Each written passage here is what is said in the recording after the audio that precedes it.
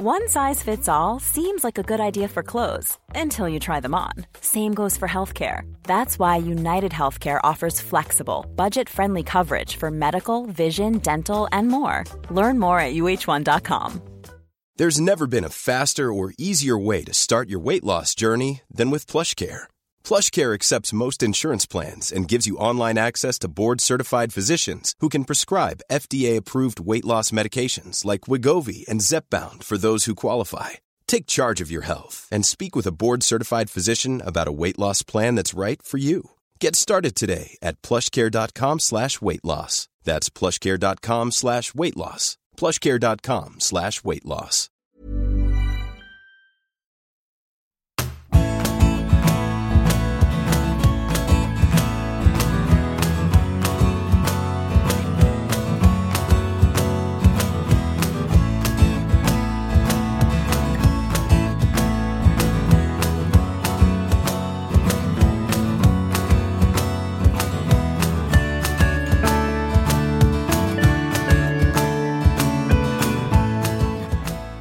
Hello everybody from Backpage, my name is Neil White and you're listening to the big interview with Graham Hunter at the World Cup. We have got Graham Hunter on the line, but since his primary function at this tournament, which was covering every step of Spain's journey, has been completed, we can also welcome back mainstay, some would say star, of our regular Q&A shows, Pete Jensen. Hello Pete, how has your World Cup been? It's been good, yeah. A bit spoilt on Saturday night when I thought England played very well against France, but still got dumped out in the quarterfinals with a penalty involved. So it was same old story. But I'm looking forward to the Osasuna World Cup final with Abde on one side and Budimir on the other. Not exactly the same World Cup story. It was what's that Morecambe and Wise meme that you often wheel out, Graham? All the right notes, not necessarily in the right order, sunshine. And Andre Previn says, I'll go and get my baton. It's in Chicago. And there it goes. I like him. I'm sorry if we've lost you already, dear listener. We are speaking today about the semi-finals, primarily the first semi-final of the World Cup, coming your way in about 27 hours as we record this, Argentina versus Croatia. And we began this by asking our socios, our extra special listeners at patreon.com/Graham Hunter for their thoughts on this match and the two teams, the star players that we'll be watching. The first response came in from socio Chris Hennigan. Thank you, Chris, who says, "Hi, Graham. I don't think this is a particularly great Argentina side, whilst Croatia seemed very much the sum of all their parts, other than perhaps missing an out-and-out goal scorer. That being said, I cannot look beyond the almost supernatural talent of Messi. His sheer willpower to win for his country and crown his incredible career drags Argentina through for me. However, I'd be fascinated for your thoughts on whether collectively Croatia can outcompete Argentina in every other area of the pitch. And so, gentlemen, I was wondering if we could use Chris's comments as a way to look at Messi's World Cup to date and whether you think he is cooking up something extra special in what I think most people are assuming is going to be his final shot at this tournament. If you're asked to focus on a team, it makes it, particularly if you're TV producing rather than writing, it makes it really difficult to carve out proper time to sit down and analytically watch most of the other games. But when Leo Messi's playing in what I'm quite certain will be his last World Cup, I did take time. There were games when I didn't think he was as powerful as he needed to be, and clearly that didn't apply to the two knockout matches, particularly the last one, where it was the epitome of what began to be the debate, I don't know, 4 or 5 years ago, when Leo Messi not being either massively important in a sprint or a vicious dribble, or necessarily putting in an enormous amount of mileage in a game stopped mattering. And the way in which he so nonchalantly nicked away the penalty, but also the brilliance, the utter brilliance of the ball to Molina, which everybody's commented upon, seemed to me to be emblematic for a World Cup whereby, just like in Brazil, where they reached the final, and again, Messi needed only to excel in moments, and particularly what was the wonder goal? Was it against Nigeria, I think? Was it 3-2?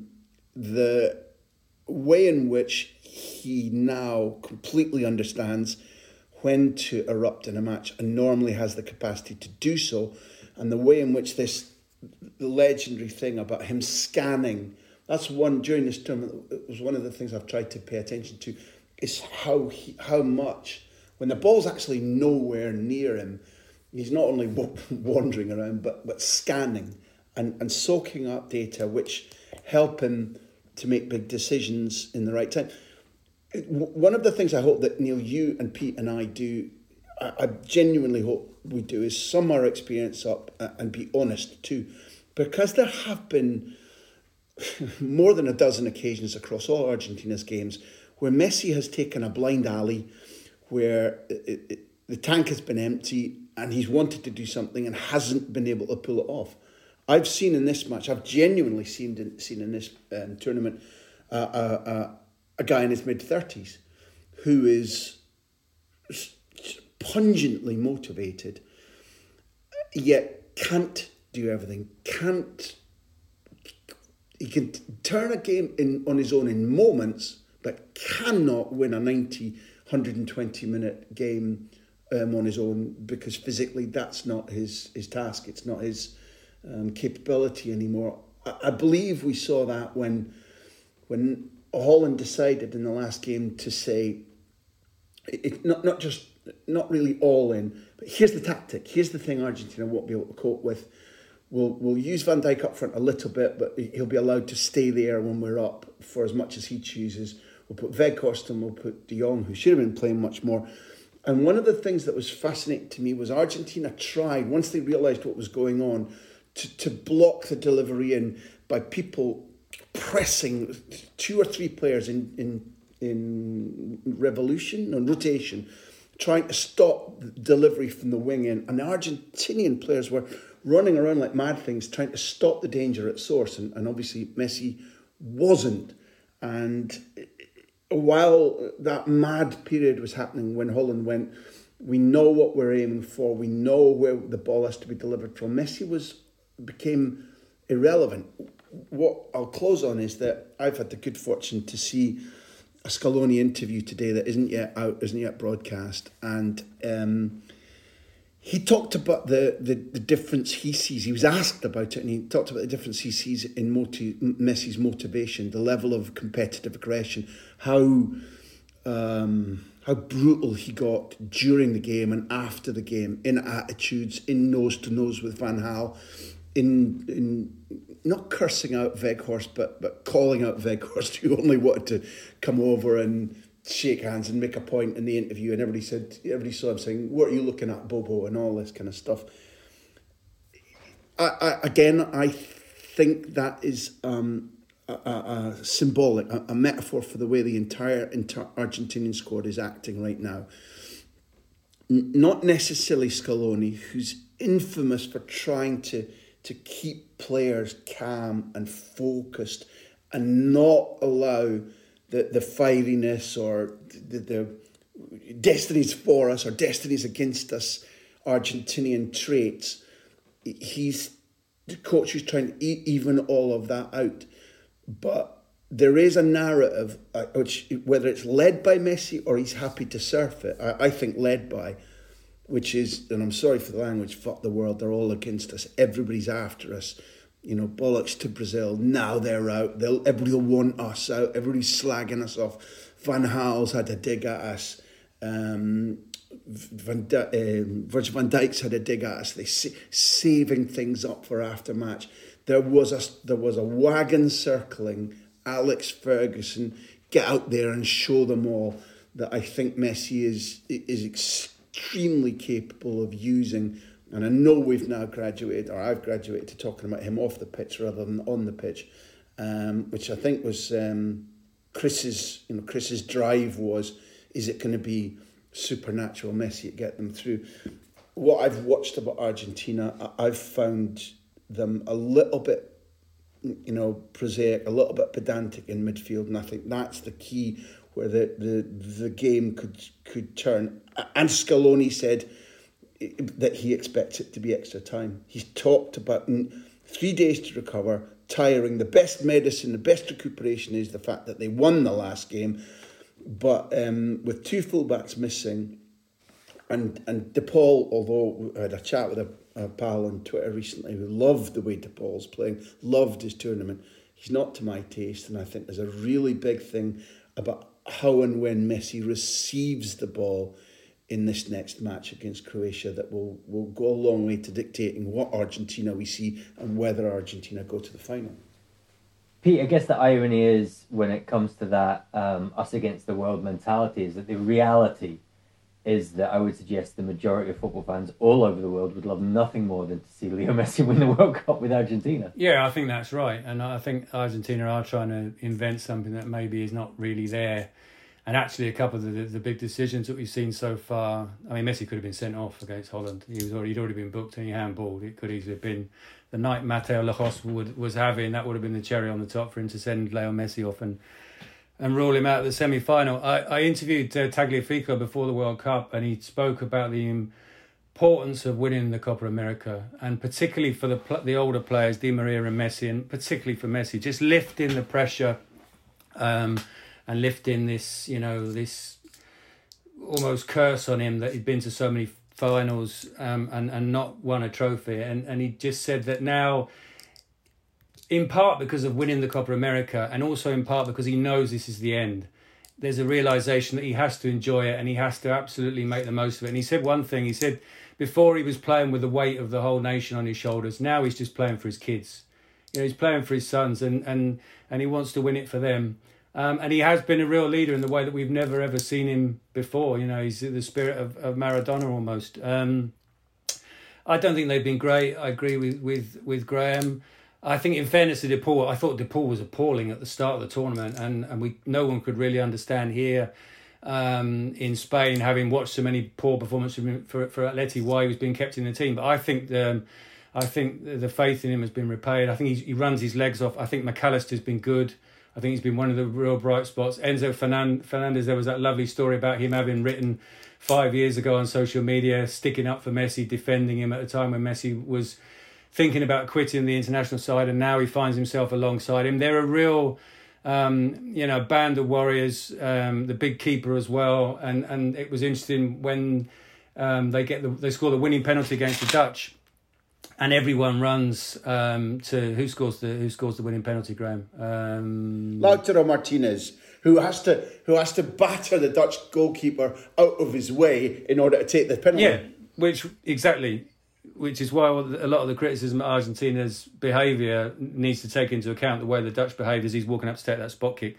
But everyone in the team runs to Lautaro. Messi doesn't. Messi goes to the keeper because the keeper has been incredible in that shootout. 2 really strong arm saves, 2 of the best penalty saves I've seen in shootouts. So it's coming together for them. I think they've got better with every game. They suffer in every single match. They're going to suffer again. I think they're going to miss the 2 fullbacks, Acuna in particular, because Acuna drives forward. His final ball is not often very good, but he does drive forward and he does give them width down that left-hand side, which they don't have otherwise. I think they've suffered without Di Maria. The news today was positive about Di Maria, even to the point of hinting that he might start. But I find that incredible that he's only fit for 8 minutes against Holland and now he can start a game. So let's see. They're much better with him in the team, even with the 8 minutes he played in the game against the Netherlands. But Croatia are going to make it so difficult for them. I suppose it will be about slowing it down when Croatia have the ball and obviously being intense when Argentina have it. That midfield 3, Brozovic has had another good World Cup, Kovacic as well. And maybe the Budimir coming on late on. I joked about him at the start about Budimir getting to the final, but we saw what Weghorst did to Argentina in the air twice late in the game, So maybe if Croatia can stay in it and Budimir comes on, then you start slinging long diagonal crosses and he gets on the end of one of them. And we share a taste for Budimir because it's really easy, Pete, to start list things that maybe aren't his specialty, but it's his run across against Brazil that opens up the space before the left wing ball comes into Petkovic, so that there's room for Petkovic to finish. And that might be a small contribution. It is a small contribution, but he had very little time on the pitch, and when he came on, it mattered. And he's not somebody who's going to nick you 2-3 goals. He's not going to do a Gonzalo Ramos, but he's smart. And smarts matter at this stage more than the group, more than the qualifying. Just before we go on to Croatia, guys, Pete, you actually touched on something that another one of our listeners, our socios, Gustavo Bagattini, mentions, which is, as he describes it, Argentina's shithousery coming back to bite them. The barrage of bookings means they deal with 2 suspensions. No Cunha, as you said. Pete, probably means Tagliafico and a switch to a back 4. Also no Montiel to relieve Molina, who already played 105 minutes for the Dutch. That's another thing to consider. I mean, all these teams, went the distance, or rather both these teams, Argentina and Croatia, went the distance. The bench suddenly becomes even more important than it already was in a World Cup played in extraordinary circumstances. Do you think those little, in a game that was perhaps already super tight, did the limited resources, the further limited resources, put Argentina in a bit of a corner? Well, I think Croatia must be exhausted as well. I mean, the 2 knockout games they played so far both went to penalties. They were in the hardest group probably, in with Morocco and Belgium. So I don't think there's a physical advantage for Croatia. I think in terms of what the team will be, I think it does depend on Di Maria. I think if Di Maria is fit, they can go back to 4-3-3. If he isn't, they might have to play with the 3 centre backs again and Tagliafico and Molina as the wing backs. So their options aren't great either. It's been I mean, Graham's already touched on, in other broadcasts how exhausted the players are, and we've seen it in this tournament. And both Argentina and Croatia. Argentina because they've suffered in every single game, and Croatia because they haven't been able to win in 90 minutes in the knockout stage, and they had such a tough group, both coming into the game on the last legs. But I think when you're potentially 180 minutes from being world champions, that almost goes out the window a little bit, doesn't it? I think as well, I factually don't know about Foyth's state. But he's there if he's available. We've seen that Foyth is not only ultra rugged, really intense in the tackle, quick to cover for teammates, and somebody who is not that similar to either Molina or Acuna in how often he wants to get forward or what he does when he gets forward. But it's like having a centre-back or a mock centre-back at full-back. And I hope I'm not out of place. I hope it's not the case that Foyth has said over the last 24 hours, I'm not in any nick to play. But he's there. He's picked, he's there. I'd like to think he becomes a resource. And on that thing about Croatia, I think they begin to test stereotypes and begin to test our understanding and our language. I remember when the late, great, much beloved Walter Smith was at Everton, and we knew an awful lot less about Croatia as a footballing nation. I remember having a very boozy, admittedly, lunch with him in London where he said, you don't sign Croatians off the back of tournaments because they're useless between tournaments. They hide, they spend a couple of years doing nothing, and then in tournaments they're extraordinary, they're talented, they're feisty, they're exactly what you want, and of course, being young and stupid and mouthy and a bottle in, it got really feisty and noisy where I was like, Walter, that's rubbish, that's just a stereotype, it's rubbish. So I'm about to reproduce something of the same ilk because, that theme of tiredness, that theme of extra time, that theme of recuperation between matches. In the World Cup, when somehow Croatia got through to the final and eventually They didn't. They flagged a little bit against France and allowed France to play. They went extra time against Denmark and penalties, extra time against Russia and penalties, extra time against England, and having been slapped around by England a little bit after that opening brilliant free kick, just gradually reeled them in and went, yeah. And it was one of the tributaries towards the way in which we assess Southgate now, and particularly after the Italy game in the Euros, that he didn't quite see it, that he wasn't quite able to react. Maybe it was simply England's need to mature in tournament play and develop a little bit. But that semi-final, Croatia were, for 50 minutes, were dead and buried, and then they weren't. And that's 3 straight 120-minute games where they go through. They play a 120-minute game against Spain last summer in the European Championships where, again, they're dead. And then in the death of the game, they equalise. And, okay, they lose in extra time.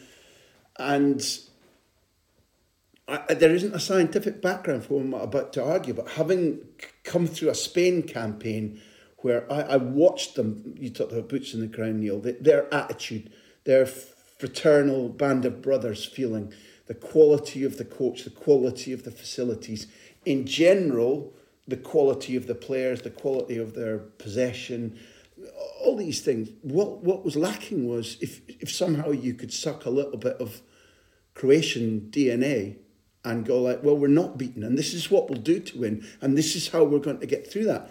So if I'm repeating the same in reverse, I'm going to the other end of the rainbow, as Walter did, about, well, this is what Croatians do, Gav, you know what I mean? I think it's based on evidence. I think it's extraordinary. I think that the more that it's piled against them, the more that people count them out, the harder it is for them to go through, the much more they like it. It's inevitably difficult that they had such a draining time. But click your fingers, you're out against Brazil. Click your fingers, and then bosh, down the left, into the middle, Petkovic goal. It's as if they went, we need to score now, do we? Yeah, all right, fine, yeah, no problem. All right, Bolton power, here we come, Petkovic. There is something about whether it's inherited, whether it's DNA, whether it's an above, whether it's shared mentality and it's taught, nature or nurture. The Croatian side, and you can specify, I think, what I'm arguing into various players, because Modric wasn't a Ballon d'Or winner, isn't still one of the best players in the world because of his talents or his diet. It's about attitude and mentality too. And Scaloni talked today about their ability to have cold-blooded mentality in crucial moments. That, I think, is what Scaloni fears most. And therefore, was it... it was Gustavo who was talking about, will it be, Croatia's, the fact that Argentina look under-resourced at full-back be the difference. I think that if Croatia put a hex on Argentina and say to them, look, because of how we are, this isn't your day. The curse is coming back. Tagliafico's point to Pete was really interesting, and it was what I was trying to say less articulately. That's what Croatia will try to do. They'll try to put a hex on Argentina and say to them over and over again, this isn't your day. We want this more than you do. We're going to show you how it is that we consistently outperform the size of our footballing power. Okay, let's take a quick break now. When we come back, more on that Modric fellow. Plus, we reveal what our listeners think is going to happen.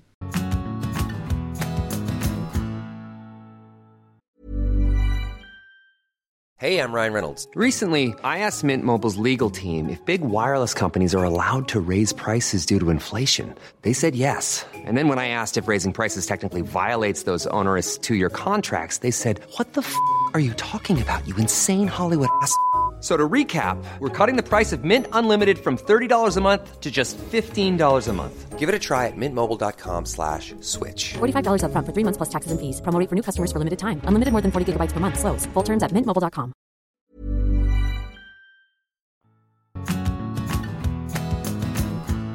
We're back. Pete Jensen, Graham Hunter, I will tell you that we asked our socios in a poll on patreon.com/Graham Hunter, where you too can sign up for interactive moments such as this, what they thought was going to happen when Croatia and Argentina meet in the World Cup semi-final. Their options were Croatia in 90 minutes, Argentina in 90 minutes, Croatia extra time or penalties, and Argentina extra time or penalties. 7% of our respondents thought that Croatia are going to win within 90 minutes, 29% that Argentina would win in regulation time, 29% that Argentina would win in extra time or penalties, and 36% the winning option was that Croatia will win by going the absolute distance in this semi-final. And Juan Fernandez is one of the socios that we don't actually hear from that often. Not even sure if I've seen that name before. So Juan, thank you very much for your support, and thank you for getting in touch today. Juan says, I would love to see Modric and Croatia go all the way. Modric is one of football's good guys, and I think he maybe deserves it more than anyone. Ask Rodrigo. He's referencing, of course, what, given Gustavo's earlier point, should be described as reverse shithousery, when Rodrigo missed his penalty and Modric was one of the first to console his club teammate.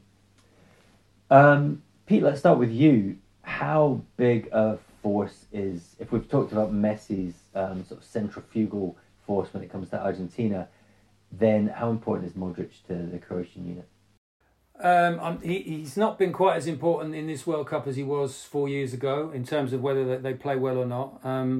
I think he has huge, apart from what he still does on the pitch, I think he has huge symbolic importance still. I think you see him in the tunnel and the other side know what they're up against. How many years ago was it, Graham, that we were arguing the toss about Modric's Ballon d'Or, and Messi had a very good year, and really the numbers said Messi, and it was a sort of lifetime achievement award for Modric, wasn't it? And we thought at the time that, that was it for Modric, and here we are again, 4 years on, and he's close to another finals.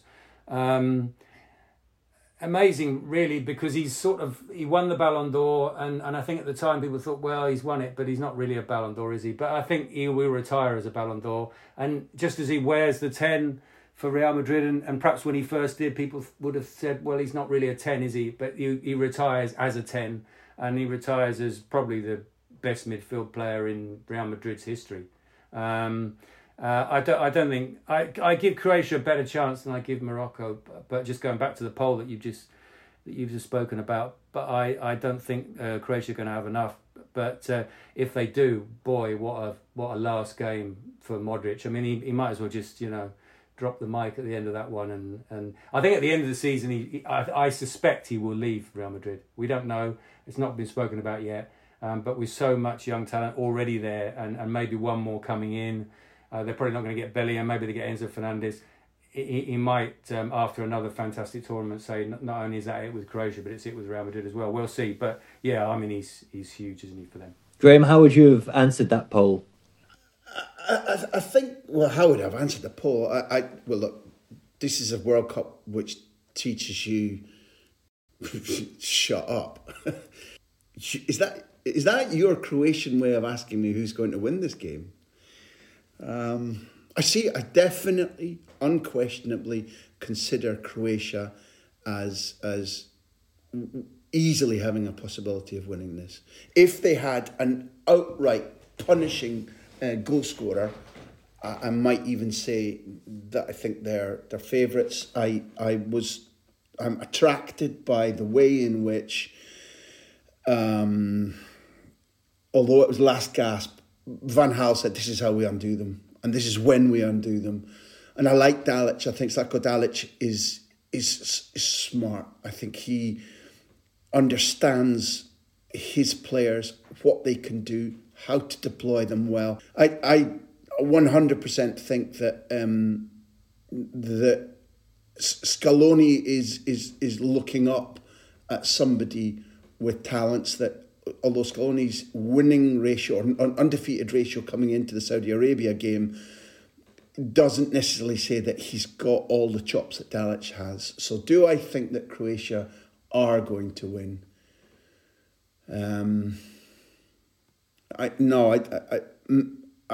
think there is something about Argentina that Pete described from his Tagliafico interview that we saw on the pitch, particularly against Holland, but must have been evident on the training ground, and I wasn't there, although they were, several hundred yards away at Qatar University on training pitch number 6, I think.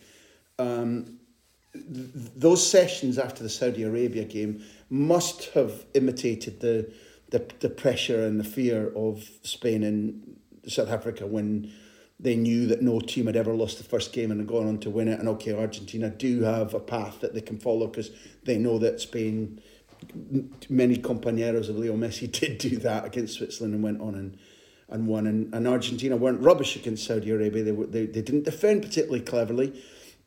And they did suffer at right back. They did get exposed at right back a little bit in the way in which the chances were allowed. I have Argentina as minor favourites, and I want to go back, when you talked about Modric, I want to give kudos to Kev Kilban. Kev Kilban, a big interview guest, and he left a message for me before the tournament about how to meet up in Doha, and said, I've been doing my calculations, and if you look at a fit, fully functioning midfield of Brozovic and Modric and Kovacic, he said that I don't think pound for pound there's a better midfield in the tournament.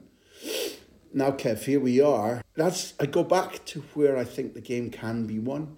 And I think that Argentina don't have a midfield that, never mind talent, that in any way resembles how those three function with one or other of the fullbacks for Croatia coming up, because the concepts are entirely different. Argentina are masticating the ball in the game about how is it we get it to Messi at the right time, not in the penalty area, but we're moving and showing and giving and turning and for just about one reason. And Croatia are nothing like that. So Modric's efficacy and greatness in this side correlates with what Pete said about it not necessarily being his most important, his most dramatic tournament. Because he's got two players around him, neither of whom have been outrageous. Particularly Kovacic, I'd expect more about. Brozovic's work rate, you talked about the Paul. Brozovic's attitude, my Croatian colleague tells me that 17 kilometres, Graham, against Japan. 17 kilometres. And hello again to Elvira Islamovic, tells me that Brozovic is literally the craziest footballer he's ever met. Just live wire buzzing, you don't know what's coming next. And yeah, the distance covered was amazing. Shooting power is another big factor from Brozovic. So, in my opinion, if those three have their day, then maybe Messi and Argentina don't. I just have an instinct that Argentina have come closer to that naked desire that they didn't show in Russia when they lost 3-0 to Croatia in the group game. That there's a bit of Croatia in Argentina right now, and that might be enough. And everything that Graham's saying about the midfield, I said earlier that the team selection will depend on Di Maria's fitness, and if Di Maria isn't fit, they'll probably play the 5. But there is another option that Paredes plays as well, and they play an extra midfield. And I think everything that Graham's pointing out, it suggests that will be a serious option if Di Maria is not fit. Okay, just before we close, listener, a message if you're getting excited and perhaps wistful for fantastic Croatian international adventures of yesteryear, then 2 or perhaps 3 episodes below this one on the feed, we reposted the most relevant parts to this tournament of our previous big interview with Slaven Bilic, which is one of my personal favourites, and sees him focus on the great Croatia team of Euro 96 and World Cup 98. If you have listened to it, maybe when it first came out a few years ago, great time to get back into it. If you've never heard it, I urge you to check out Slaven Bilic on the big interview. It really was fantastic. And now to close, Rehman Mohammed, thank you very much for getting in touch, says, the prospect of a Croatia v Morocco final has me cheering on the underdogs. Croatia don't get the credit they deserve despite an impressive showing, but I would love to see the birthplace of Hisham Zero Ali and Rashid Belabed lift the trophy, stand free. Now listen, there's a chance, however small, that some of our listeners and perhaps a third of the people currently on this call aren't incredibly familiar with those two names. To that concept. So we shall start, I think, with a primer from our Northeast correspondent, Graham Hunter. What Rahman is talking about, and thank you, stand free Rahman, fantastic. What he's talking about is two of our North African contingent who played in the mighty two-star Dandies. And as much as I enjoyed Bellabed, Zero, as he was going, Hitcham, who died tragically young in a car accident, and who is celebrated on Twitter every week of every month of every season because he was pretty magical. I'll give you a little tale. When I was in was it Education City? It was Education City that Morocco knocked Spain out. And when you're doing my job, you're called to come down before the end of the match, to stand in the tunnel, to wait for interviews rather than be up watching the whole thing. And sometimes you're allowed in the tunnel or poke your nose out to see the game. But usually what happens is you're in the flash area watching the TV. And I'll answer by saying the Burley, and Pete might know him better, it's the BN correspondent for Spain that you see mostly in Barcelona. I think he's Ashraf. And he's a really well-known character around Spanish football, but he's of Moroccan heritage. So he was pacing around and chewing his pen and cursing in Arabic and talking to his colleagues in French, in and out of French. And then he turns and sees me. And I don't know why I chose to speak in... Who wrote Train Spotting? But I spoke it. I decided, I had it in my head. Bonsoir, voisin, all right, neighbour. I don't know why I went for French. On souffre. I went, we're suffering here. And he just went, Aberdeen. Hitcham Zeroli. And turned and walked away. So Ashraf from Beaton, thank you very much indeed. Rahman, if you don't know now the way in which both Zero and I spread the Dandy name around the world, that has to be some evidence for you. What was the actual damn question, Neil? Which I'd love to see the birthplace of Hitcham and Rashid lift the trophy. Yeah, come on. If Bono has got anything to do with it, it can happen. Come on, Casablanca, Rabat, Fez. Bring it on, Croatia. Bring it on, Argentina, Morocco, France. It's going to be Morocco, Croatia. I've changed my mind during this broadcast. The mention of the Dandies makes me think that it's a red and white team against Morocco. There you are, stand free. Pete, where, in all seriousness, or in most seriousness, where does this breakthrough performance from Morocco kind of rank in the World Cup stories that you've seen down the years? Well, for first African team to reach the semis, obviously. It'd be interesting to see what happens after the final. I mean, there could be one hell of a bum fight for a lot of these players because, they're not at big clubs. I think Gouani's at Angers, bottom of League One. I thought Atiat was brilliant in the quarterfinal. I mean, he's playing in Morocco at the moment, I think. So there's going to be one hell of an avalanche of interest for those players. It's great for Moroccan football. I think where they might be undone against France is that France will be able to get in behind them in a way that Spain weren't able to do, and in a way that Portugal weren't able to do. I think when I watched the Spain-Portugal game, the Spain-Morocco game, I came away with the idea that Morocco defended deep, and that's why Spain had floundered and not been able to penetrate. But they hadn't really defended that deep. But what they do is there's so little space between the furthest player they have, their furthest player forward and their deepest player. They're so tight, no space in between lines. But they don't necessarily defend particularly deep. And I think Portugal's inability and Spain suffered the same way and not been able to get in behind. I think France, with Mbappe and Dembele, will be able to do that. I think Morocco are going to miss Chidira as well. It sounds daft to say it, he hasn't started, but he comes on and gives them so much energy from the bench, and he's a goal threat as well. And he's obviously the one player who's suspended and so misses the game. It's been an incredible tournament for them. I mean, I was desperately unhappy when they beat Spain because I wanted to see more of Spain. I thought there was so much more to come of Spain, and I didn't think Morocco offered too much in that game apart from incredible resistance. But then in the quarterfinal, it was a different story.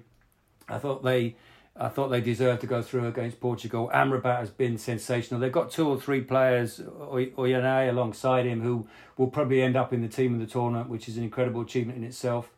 And yeah, it is the story of the World Cup. When Saudi Arabia beat Argentina, I thought maybe the Saudis would be the story, but not so. Morocco, the team of the tournament, almost regardless of who wins it. Great. Listener, there we will leave our preview of semi-final 1. For now, Pete Jensen, thank you very much. Graham Hunter, thanks as always, and we'll be back with you very soon.